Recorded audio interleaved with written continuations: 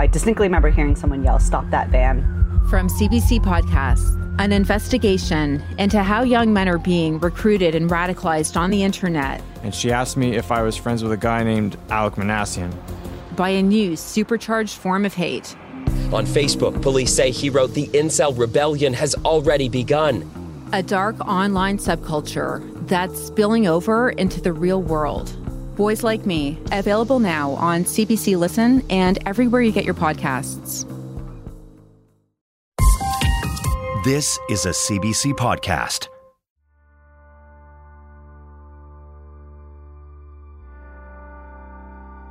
Hey, it's David. I want to tell you about Angel Karlik. I investigate Angel's case in the new season of Someone Knows Something. Angel was a vibrant 19-year-old youth worker, nicknamed Happy-Go-Lucky by some of her loved ones up in the Yukon. She had big plans after graduation to become legal guardian of her brother and was working to support struggling youth at her local resource center. But in May 2007, as she was celebrating her graduation from high school, Angel disappeared. Months later, her remains were found in a remote area outside Whitehorse. In the highly anticipated 8th season of Someone Knows Something, I delve into this cold case that has haunted the whole area for more than 15 years.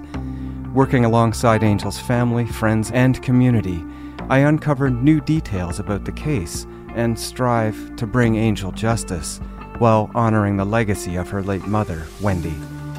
Here's the first episode, Angel. Have a listen.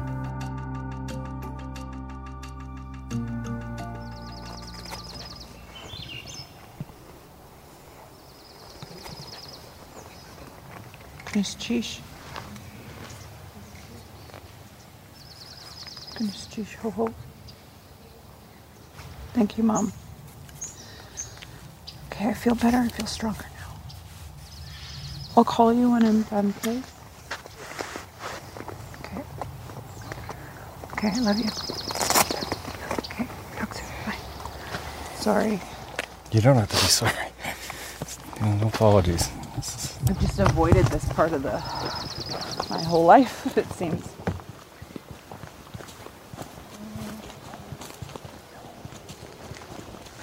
See that? That's willow. Yes. You can make tea out of that, and it has natural aspirin in it. Or if you get stung by a bee or something, you can chew up the leaves and then put it on the sting, and it will relieve the pain. Cool. It's better in the spring when the sap is running in the willow. It's stronger. Maybe. Not much of a botanist, but I know what my mother taught me.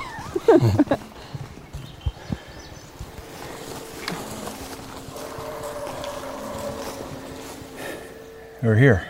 Oh.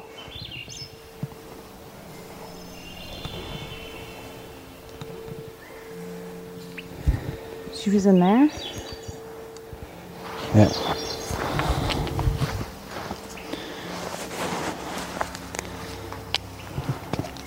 Gonna put some tobacco down.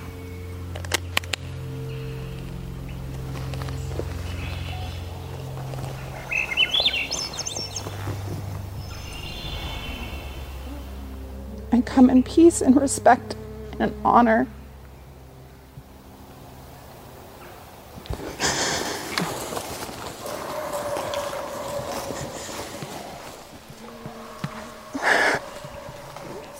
Quite peaceful having the birds sing.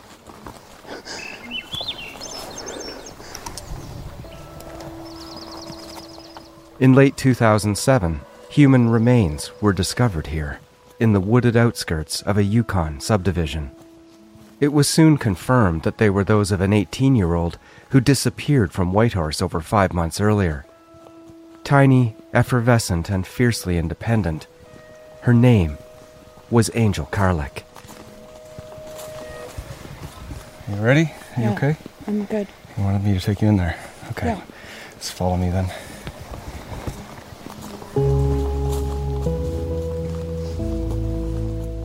I'm David Ridgen, and this is Someone Knows Something, Season 8, The Angel Karlik Case, Episode 1, Angel.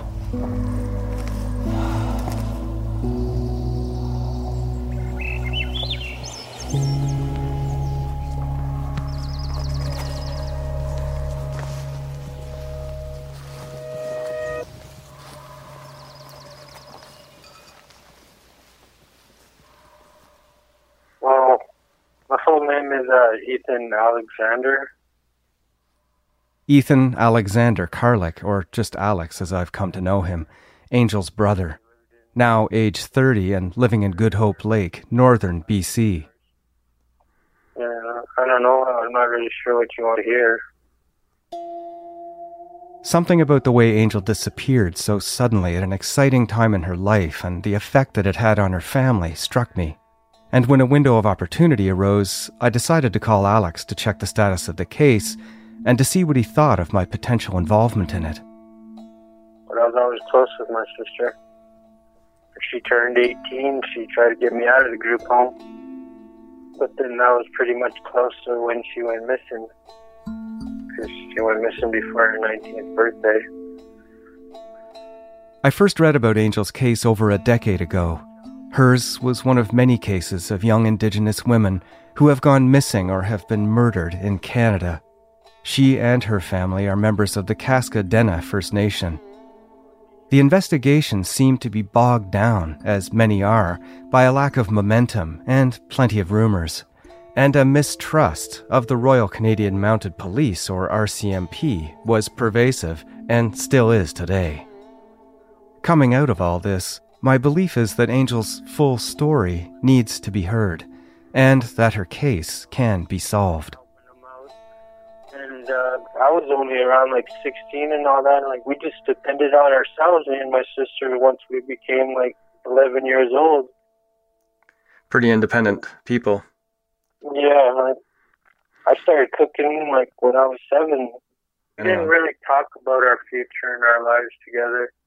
We weren't really kind of like that kind of brother and sister. Never really asked what the future was going to look like. I ask Alex what he thinks of me looking into his sister's case. I actually think anything would be helpful. At some point after Angel's murder, Alex moved back to Good Hope Lake, home to the Dease River First Nation. Alex works at a wood shop in the community that makes things like log cabins and wood products for the mining industry. Yeah, right now I'm enjoying my time off because I pushed it pretty hard to get all of our orders out. I saw a post from you that you were playing hockey too the other day. You do a recreational hockey team? Yeah, we got a team called GHL Blackhawks. Angel and Alex spent parts of their childhood in Good Hope Lake, where they lived with their mother, Wendy. Later, Wendy moved the family to Whitehorse, several hours away by car, for Angel and Alex's schooling. I guess she was just like other mothers and stuff around that age, and with residential stuff, she had her addictions, not drug addictions or anything like that, but with alcohol. During my childhood, yeah, she wasn't there all the time, but she was there most of the time.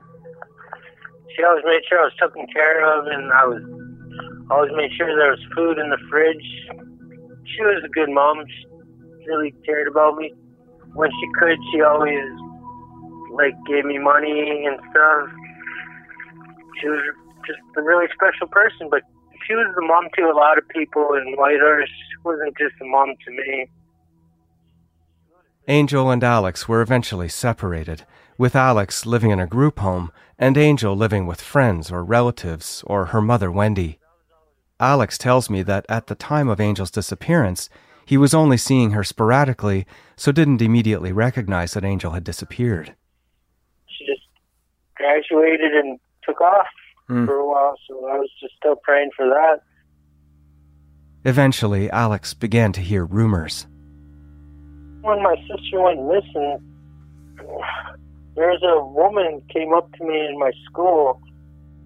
She said, you're Angel's brother, right? I'm like, yeah. And she was like, well, I wanted to talk to you about because my brother got beaten to death and Angel had witnessed it.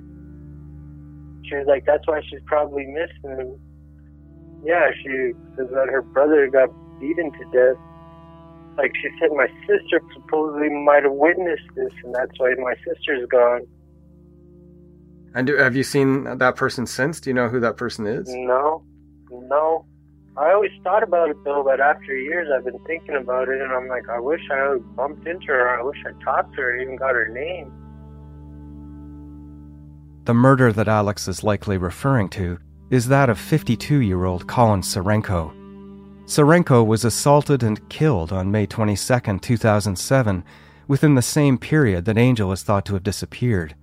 Serenko was reportedly beaten to death beside the Yukon River in Whitehorse. His case also remains unsolved. The story that Angel had somehow witnessed Colin's murder circulated soon after she disappeared. It was reported early on that there was no link between Angel's case and Serenko's, but it's something I'll be looking into. Did you ever figure out or find out which person that she knew that saw her last? No. I'm realizing that it's going to be tough to undertake an investigation into Angel's case and make the connections that I need to make over the phone. And I'm carefully edging toward the idea of traveling to the Yukon to investigate on the ground. But to do that, I'll need the help of people like Alex, Angel's family, and friends. That support and trust is always important to solving cases, but especially here. I'm a white man telling an Indigenous story, interacting with Angel's community. I don't take that lightly. Did police ever tell you anything about what happened to Angel? Did they ever tell you anything about that? No. That's what's starting to be a red flag for me, too. They don't really tell me, why don't you guys show me pictures or files or anything? Like, where are you guys hiding? They wanted to talk to me, like, interview me. They just pretty much asked me the same questions. When was the last time you seen your sister?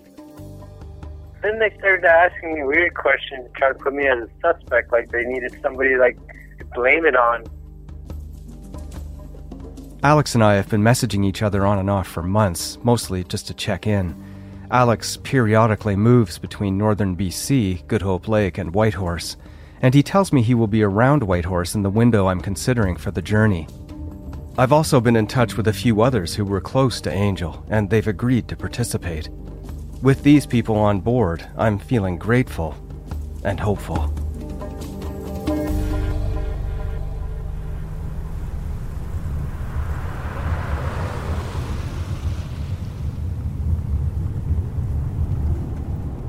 It's about to cross into the Yukon here after a few days of driving, I'd say several thousand kilometers. It's been a few landslides and detours and floodings and things like that to get through, but not really a big deal. It's just a lot of driving because I'm not a great flyer.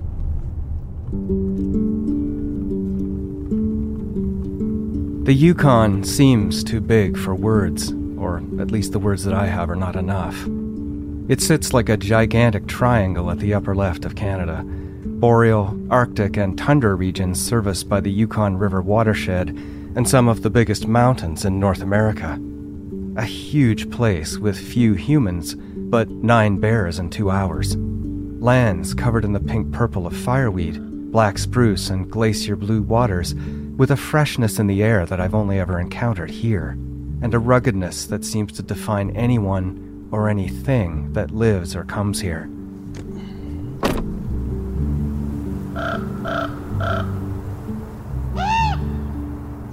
Thanks, Trevor.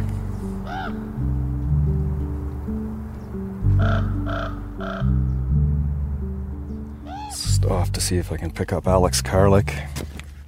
Last night he stayed at a friend's house, and the friend happens to be somebody who I think used to date Angel Karlik, Chris Dawson. So hopefully Chris is there. I can talk to Alex for the first time, really, in person.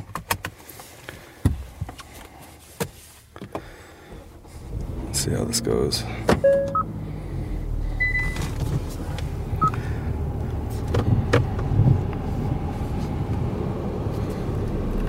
It's a rainy, cold morning, 8 degrees, mid-July 2022 in Whitehorse, Yukon.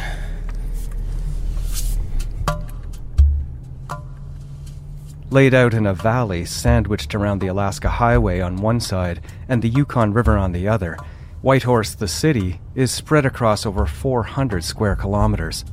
As the hub of the Yukon, there's a lot of official government buildings and mining offices, an airport, a university, bars and hotels, all dwarfed by the rugged river and mountains around them. Angel disappeared from this place, and part of my focus going forward is to try to reconstruct her timeline here over her final days. Where was she? Who was she with? And when? I liked hearing the ravens this morning. They reminded me of being up north in Thompson. Similar but different here in the Yukon on the other end of the country, really. The western end. Made me think of all my cases.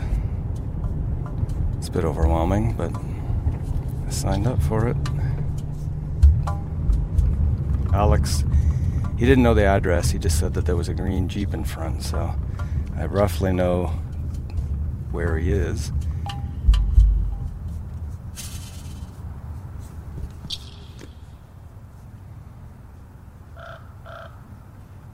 I pull up outside of a yellow-sided house with a green fence around a grassy yard. There's an old trailer with a tarp on top and a blue truck in the driveway, along with some wood that's been freshly chopped on the ground. I'm pretty sure this is the place.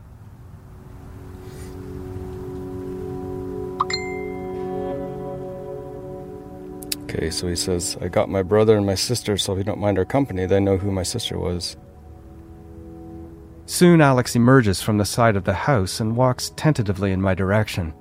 In cargo jeans, a baggy jacket, backwards black cap, and thick silver chain. Alex, I recognize you. How are you doing? Pretty good. Nice to see you. I'm David. How's your night last night? It's alright. Yeah? Well, thanks for coming all this way, man. I appreciate it. Sure the hell don't look like your freaking Facebook thing. I look probably older. Yeah. It's a little bit of gray, more. Alex has a friend with him, a fellow in his 30s in an oversized coat and pants, wearing a baseball cap that says Ruthless. Chris Dawson steps closer. Hi, how are you?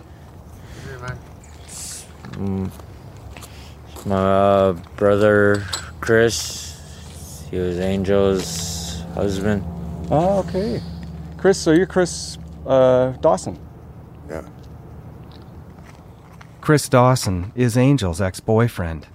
Alex calls him his brother, but Chris Dawson is someone I've been planning to track down for an interview. Okay, good. You want to come with us then? We'll chat about Angel and you guys want breakfast? Yeah. Okay, We'll good. probably do that. Kind of wanted to grab some breakfast. Sure, yeah, let's do that. And we head out for breakfast. Can we go pick up my cousin? Sure, yeah, we can pick up. I've got room for 3 probably. Around a few corners from where I picked up Alex and Chris, we pick up Krista, a slight, pleasant, and smiling woman in big sunglasses. She's referred to by Alex and Chris as Alex's wife, but I'm told this means Krista and Alex are girlfriend-boyfriend. What's up? Hi. I'm David. Together, the friends form a kind of support group for each other, and especially, I think, for Alex. We head out to Tim Hortons for breakfast. So, left turn up here? That way? No. That way? Yeah, that way. The sky has turned grayer and rainier, and we drive through it to a riverside park to settle at some wooden picnic tables under a gazebo.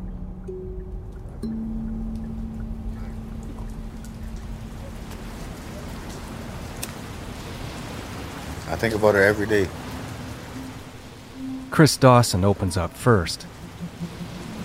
Every day of my life. Every time I wake up till I go to sleep. I loved Angel. She was my soldier, man. Always happy-go-lucky. That was her nickname. Happy-go-lucky. Yeah, it's a long time ago. It's hard to remember. Yeah, I know. I remember that she looked so gorgeous last time I saw her. Oh my gosh. So beautiful. Tell me about the last time you remember seeing her and what do you remember from those times and that day? We're at, they call it Hoochie Park. We're all drinking there. That's the last time I saw her. And then we sort of split up. I had to go home. I had to walk. And she didn't want to walk with me, so okay, I'm going home. The last time I saw her. Chris would have been walking to his home in a subdivision here in Whitehorse that locals refer to as the Village. It's about 4 kilometers or a 50-minute walk from downtown and home to the Kwanlin Dun First Nation Cultural Center. What day? Do you know what day that would have been? Well, I know it was summertime. Nice and hot out. Yeah, we're all chilling out, having fun. In police statements from the time, Dawson says he saw Angel at this park, which is referred to as LePage Park on a map, around 4 or 4:30 p.m. It's a near treeless concrete area at the center of Whitehorse, behind the Sternwheeler Hotel. But police records also indicate that Dawson saw Angel again, later at another park around 7 p.m. The 420 Park, where Dawson told police he saw Angel, borders a forested area at a cliffside below the airport in the southeast corner of Whitehorse, and is a favorite of locals for having parties and for people looking for a place to sleep or camp who have nowhere else to go. What do you remember, Alex, about seeing her? She asked me if I had any money, and she asked if I had a drink. I told her no. And then it was like, spent all my money on your native grad. And then it was the last time I seen her.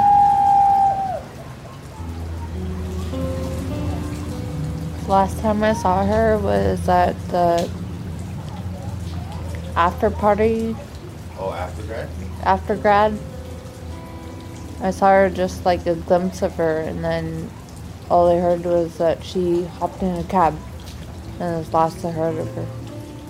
Did you hear about anybody else in the cab or any other people she'd been with that night? No, I just heard that she wanted to go home, and she went home. And who told you that she went into a cab? Do you remember? No, I don't. It's a party after all. Big party. Yeah. Like people yelling and everything. Yeah. And that's the last I heard. Each year, high school graduates and their families and friends attend what is called a native grad as well. Each of these grads has gatherings and parties associated with them, and it is during this very busy period that Angel disappeared. The timing of some of these events is known, but not that of others, and the stretch of time since that late spring of 2007 means that dates are more difficult, as is the process of constructing Angel's last moments. Many thought Angel had taken a trip somewhere but would be coming back. This begs the question, when exactly did the police start their investigation, and how thoroughly? What tips did they receive, and did they chase every one? And I want to see these locations where Angel was allegedly last seen. Chris Dawson implies that all along, he's been a prime suspect. Like, I got polygraphed 4 times. You got polygraphed? 4 times. I'm like, why does God polygraph me so many times, man?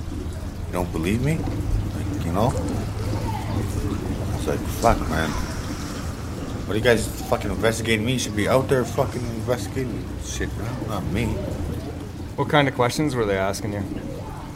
The same questions. Was the last time you seen her? Last time you talked to her? I was drinking with her at Hoochie Park, and we split up. She didn't want to come home with me, so, well, I got to go home.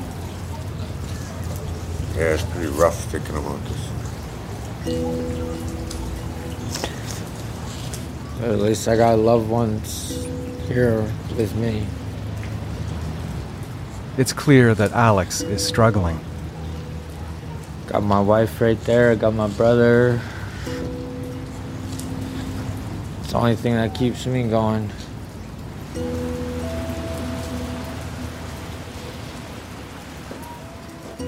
Alex's state of mind as we look into Angel's case is something I'm trying to attune to.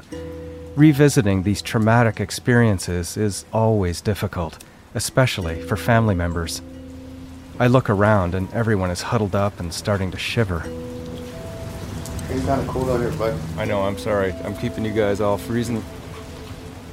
We can keep chatting over the next few days and stuff. And yeah, I'll be there with my brother.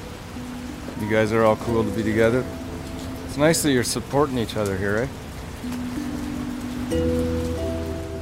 We leave the park, and since his room is now ready, I drop everyone off at Alex's hotel for the time being.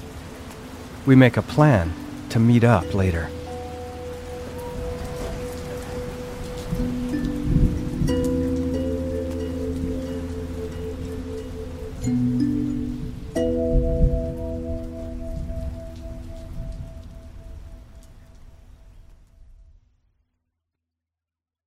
Back in 2020, the FBI claimed to have stopped a wild plot to kidnap the governor of Michigan. Thank you to the fearless FBI agents, bringing these sick and depraved men to justice. The key to the investigation was an FBI informant whose recordings have never been heard by the public until now. This is about pointing rifles at politicians and squeezing the trigger. From Campside Media and Sony Music Entertainment, it's Chameleon, The Michigan Plot. Out now, wherever you get your podcasts.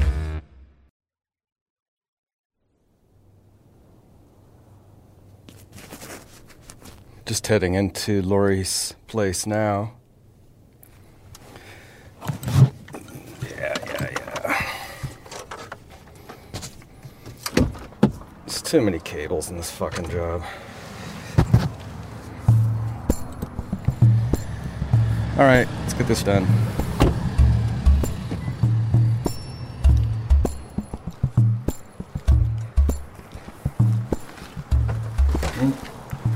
Oh, she's out front. Oh, there she is. Hello. How are you? I'm good. How are you? I'm good. Thanks for doing this. So is this the entrance? Is this it over here? Lori Strand lived with Angel at the time of Angel's disappearance, but she also took care of Angel and Alex for periods throughout their younger lives. Lori is 40 years old and a member of the Southern Tutchone Nation. She's about 5'9" and projects a reassuring aura of capability and determination. She says she'll do anything for Angel, and she's taken time away from her work as a dental assistant and receptionist to help with the investigation. I was with Alex, and there was an entourage that would come with them every time, so there was... I'm not surprised. It was fine. It was good, actually. I think offering support for him, so it was good. You may or may not know all of them, but Chris Dawson was there. He was there. Angel dated him for a bit. Yeah.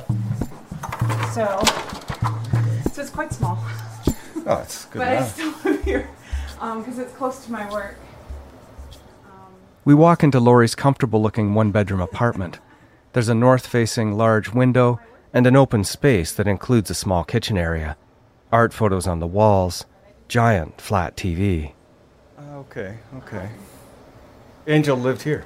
Angel lived here, yeah, and where that dream catcher is, she made that at the youth center, and her bed was underneath it, obviously. Oh, so here. But I have never touched it. I just leave it there for her.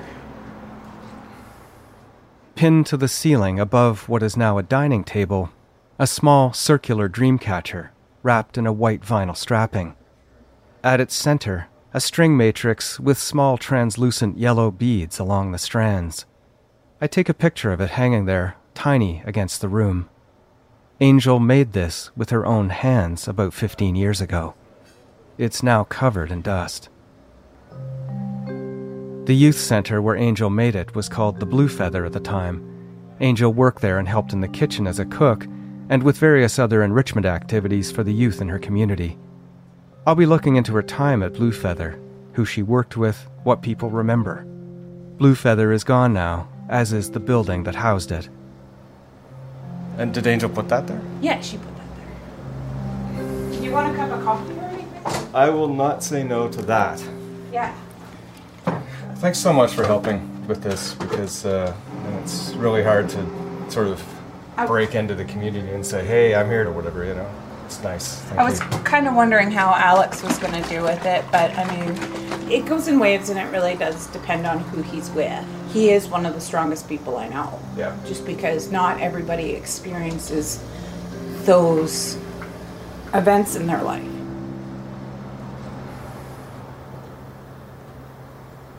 Is there a good place to sit, or where you want to? Wherever you want to.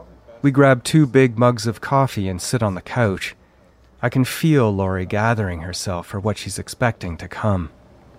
So Angel slept there, and you were in here, and was there anyone else in the place? No, not at that time. It was just the 2 of us, and we had a little Rubbermaid, like, set of drawers for all of our clothes and everything. I asked Lori to back up and start at the beginning. Lori was dating a man named Miles Carlick at the time, who also goes by Miles Many Grey Horses. Miles is Angel and Alex's cousin, and it was through that connection, at the age of 22, that Lori says she first came into contact with Wendy Carlick and her 2 children. Because Wendy was partying a lot then, and we didn't want her to lose the kids again. So we moved in to kind of regulate things and make sure that the family was functioning. And then Miles and I moved into here, which Alex's group home is just down the street. And that way I was close by if they wanted to hang out. Wendy was a single parent. Yeah, Wendy was a single parent. And Wendy had struggles, and because of that, both Alex and Angel were sort of brought in and out of the situation. Yeah. When I met Angel and Alex, their mother moved up from Good Hope to have the kids go to school here, because the school in Good Hope Lake only went up to grade 6, I think, and so they had to move to Whitehorse. We just didn't want Wendy to lose the house, because she had a 3-bedroom town row house. Yeah. And then things got better, and Wendy was back on the ups, you know, and back on her feet. So we moved out and we got this place because it was close enough to the Taylor Street house. Right. And then when Alex went into the group homes again, we were close enough. I can show you. It's just down the alley. Okay. And then Alex said that Angel tried to get him out of the group home at some point. Yeah. Is that to bring him here, or is that? No, it was just her goal to get done school, get a job, and to get Alex. Like, she wanted it to be the 2 of them and have a stable home. And that was her goal. And she talked about, like, when she's older, she wanted to help kids in her situation, you know. And I just wanted her to get an education. Like, I was like, just go be a dentist or go be a nurse, like, get an established career, because she was really brilliant. Yeah. Lori describes lives and childhoods disrupted. She and Miles were young and just building their relationship when they took Angel and Alex in, and they weren't that much older than Angel and Alex at the time either. How was Miles with them, and over the time did it change, or was it always the same? I always pushed him to be more of a male role model figure for them, but he always kept it as like a brother relationship, and I didn't really agree with it because, I mean, a young man needs somebody to mentor them. Miles very much liked his video games and would spend hours on them, and I'm like, why don't you go take him skating or something? When I met Angel and Alex was this cute little boy. His ears were so big he had to like grow into his ears. And Angel was just sweet. She was really quiet, and she liked helping me in the kitchen. She was a better cook than me. Probably would still be.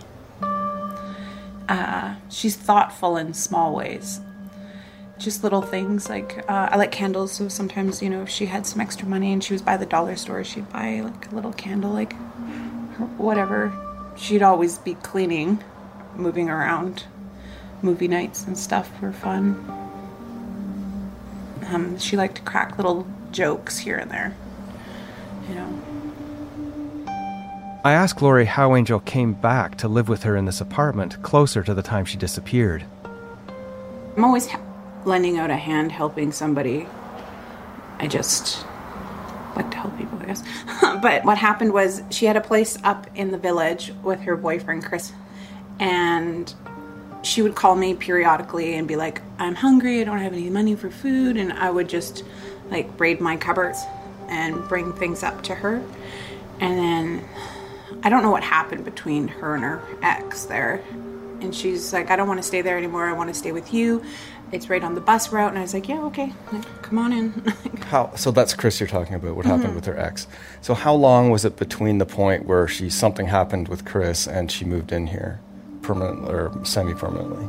I think about a year. A year? Okay, yeah. So quite a long time. Like a school year. Yeah. Like a school year. So she was here for a year before she disappeared.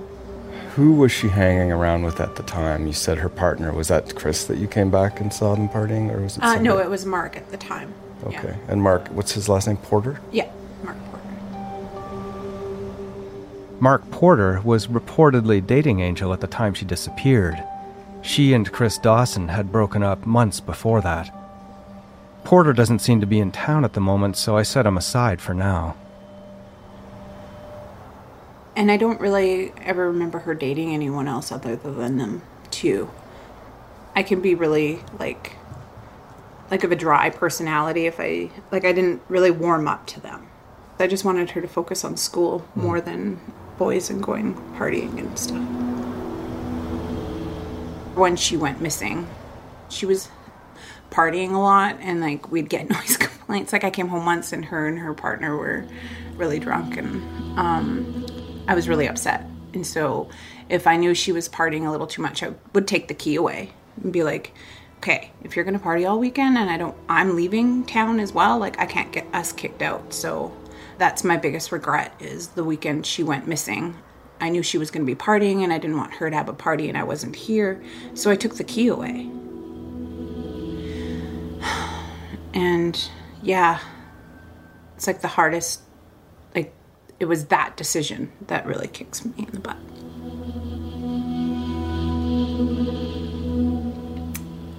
Things could have been different. Well, that's a connection that you might make, but it might have made absolutely no difference too. So, you have to measure that. Lori tells me more about the after-grad party that was planned for that weekend. Casual, unsupervised, and popular. And the after-grad party would start at 9 o'clock or something? Probably 8 or 9, yeah. Where was it? I think it's still out at Chadburn Lake. I can show you. I'll be looking to speak with others about this party at Chadburn. I asked Lori if she has any photos of Angel. I do have one. I put it away for safekeeping.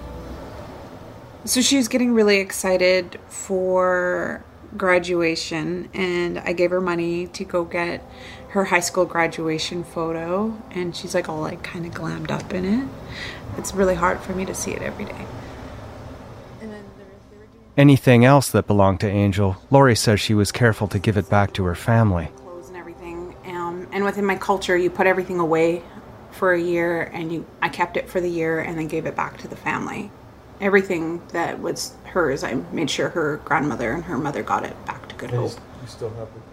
But Lori did keep the dream catcher and something else. I've had this coat in my closet for years. Just keep it as a keepsake. Nothing special about it. It's a small coat that still looks new. It's DC. It was one of her favorite brands. I honestly don't know where she got this coat, but she wore it. And it's kind of rain jackety. It looks like a boy's coat to me. I don't know. So it's got kind of like a pattern, sort of one of those endless patterns. Does that have an inside pocket on it? Inside? Oh, yeah. Anything in it? No. When she first went missing, it kind of smelled like her, so I would just kind of like cuddle with it. But, yeah, it doesn't smell like her anymore. Lori's memories of Angel intensify as she traces the design on the coat with her fingers. She smiles as she presses the fabric to her heart, and then a tear forms. The thing with Angel's killer, what really freaks me out is this person is probably close enough in this small community that I might be greeting this person with happy, joyous moments, you know, like I might be happy to see this person. And they have this dark secret. And I honestly believe that somebody in this community knows. And they're just choosing not to say and letting Alex and the rest of Angel's family, including myself, be tortured. Because there's not a day that goes by that you don't think of her. And it might be something little, like when my nephew, we were at the beach last summer and he had dirty feet and I was washing them in the lake and I was thinking of, like, Angel just popped into my head and I thought of her little stubby feet, you know?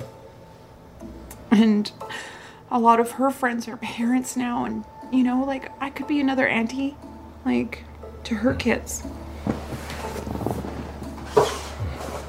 I'm probably going to eat one of those in a second. It's okay. Sorry to make you go through all this. No, it's okay.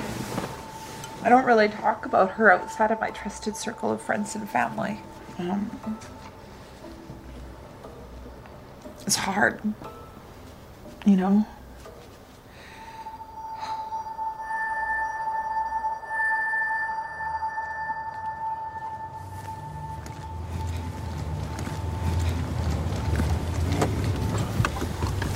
You lost your phone? Hey, bud, could you phone her phone? She lost her phone.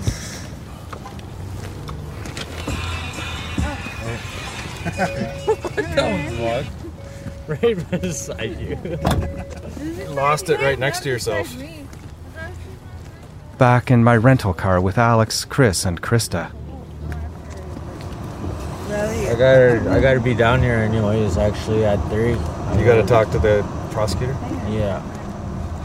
I wouldn't mind seeing what happens with that, but I can't be there at 2 places at once, so you can tell me what happens after that, maybe.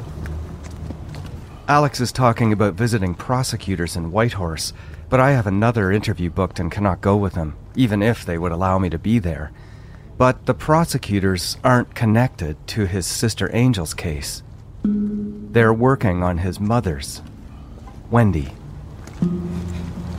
If it's not gonna happen the way that I wanted, if I'm not gonna get justice for my mom, like, I want you to make sure that the whole fucking world knows that what happened. Well, for sure they're gonna know what happened to your sister and your mom. In 2017, Alex's mother, Wendy Carlick, was also murdered. Sarah McIntosh, a friend Wendy was with at the time, was killed too. A man named Everett Chief was arrested and convicted for both crimes, and Alex wants to make sure Chief is given a proper sentence. Neither Wendy nor Sarah's murder has been deemed by police to be connected to Angel's. But either way, Alex has been left alone. We drive into the empty parking lot of a Staples store. It's raining, and as we all get out of the car, none of us have raincoats. On the expansive wall in front of us, the entire side of the store is a gigantic painted mural.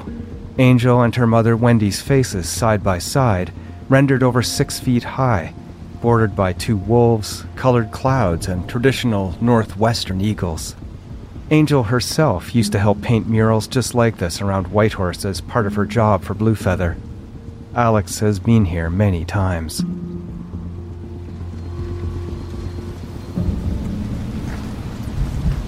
Is it a good likeness? Yeah. I helped paint this wolf. What goes through your head when you see this?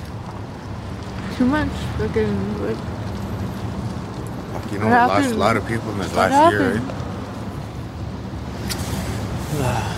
Well, if you want to get a picture of us, like, let's do this, and like, I want to get the fuck out of here. Okay, stand right here.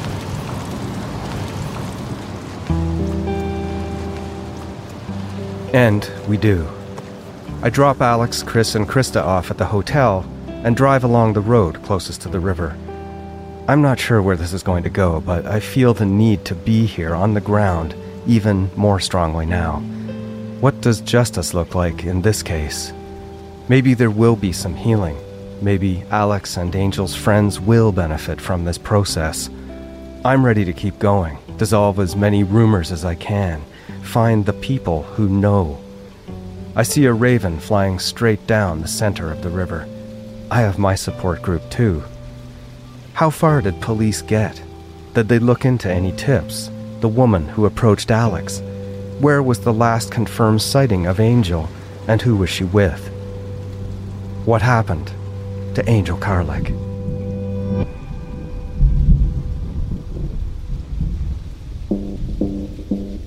This season on Someone Knows Something, the Angel Carlick case. I always just used to look back and like wish that I didn't let her go alone. I had an experience during the time Angel was missing, and it always sort of haunted me. Whoever did this didn't expect she would ever be found again. That is my belief as well. So after that was said, I felt like, wow, like I might have some really serious information towards this case. All he said was like, don't make me do to you what I did to Angel Carlick or something like that. And he straight up told me that he would put me under the ground like my little friend Angel, and nobody would know what happened to me either.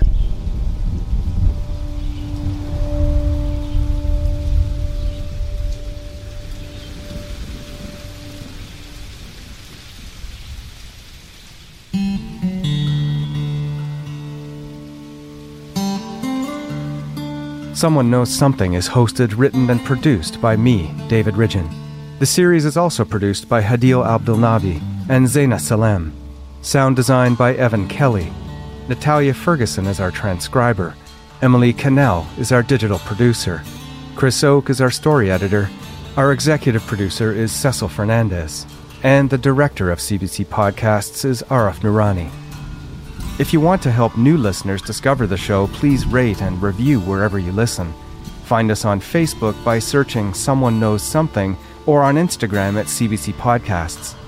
You can hear next week's episode now by searching for the CBC Podcasts channel on YouTube, or you can hear all 7 episodes today by subscribing to the CBC True Crime Premium channel on Apple Podcasts, where you can binge the full season ad-free. Just click on the link in the show description. If you're looking for more investigations, check out the past seasons of Someone Knows Something, from a mysterious bomb hidden in a flashlight to 2 teenagers killed by the KKK. Find Someone Knows Something on the CBC Listen app or wherever you get your podcasts.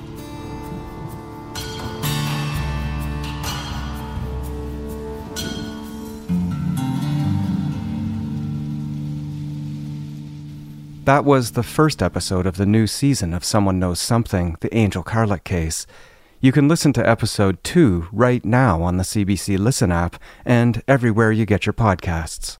For more CBC podcasts, go to cbc.ca/podcasts.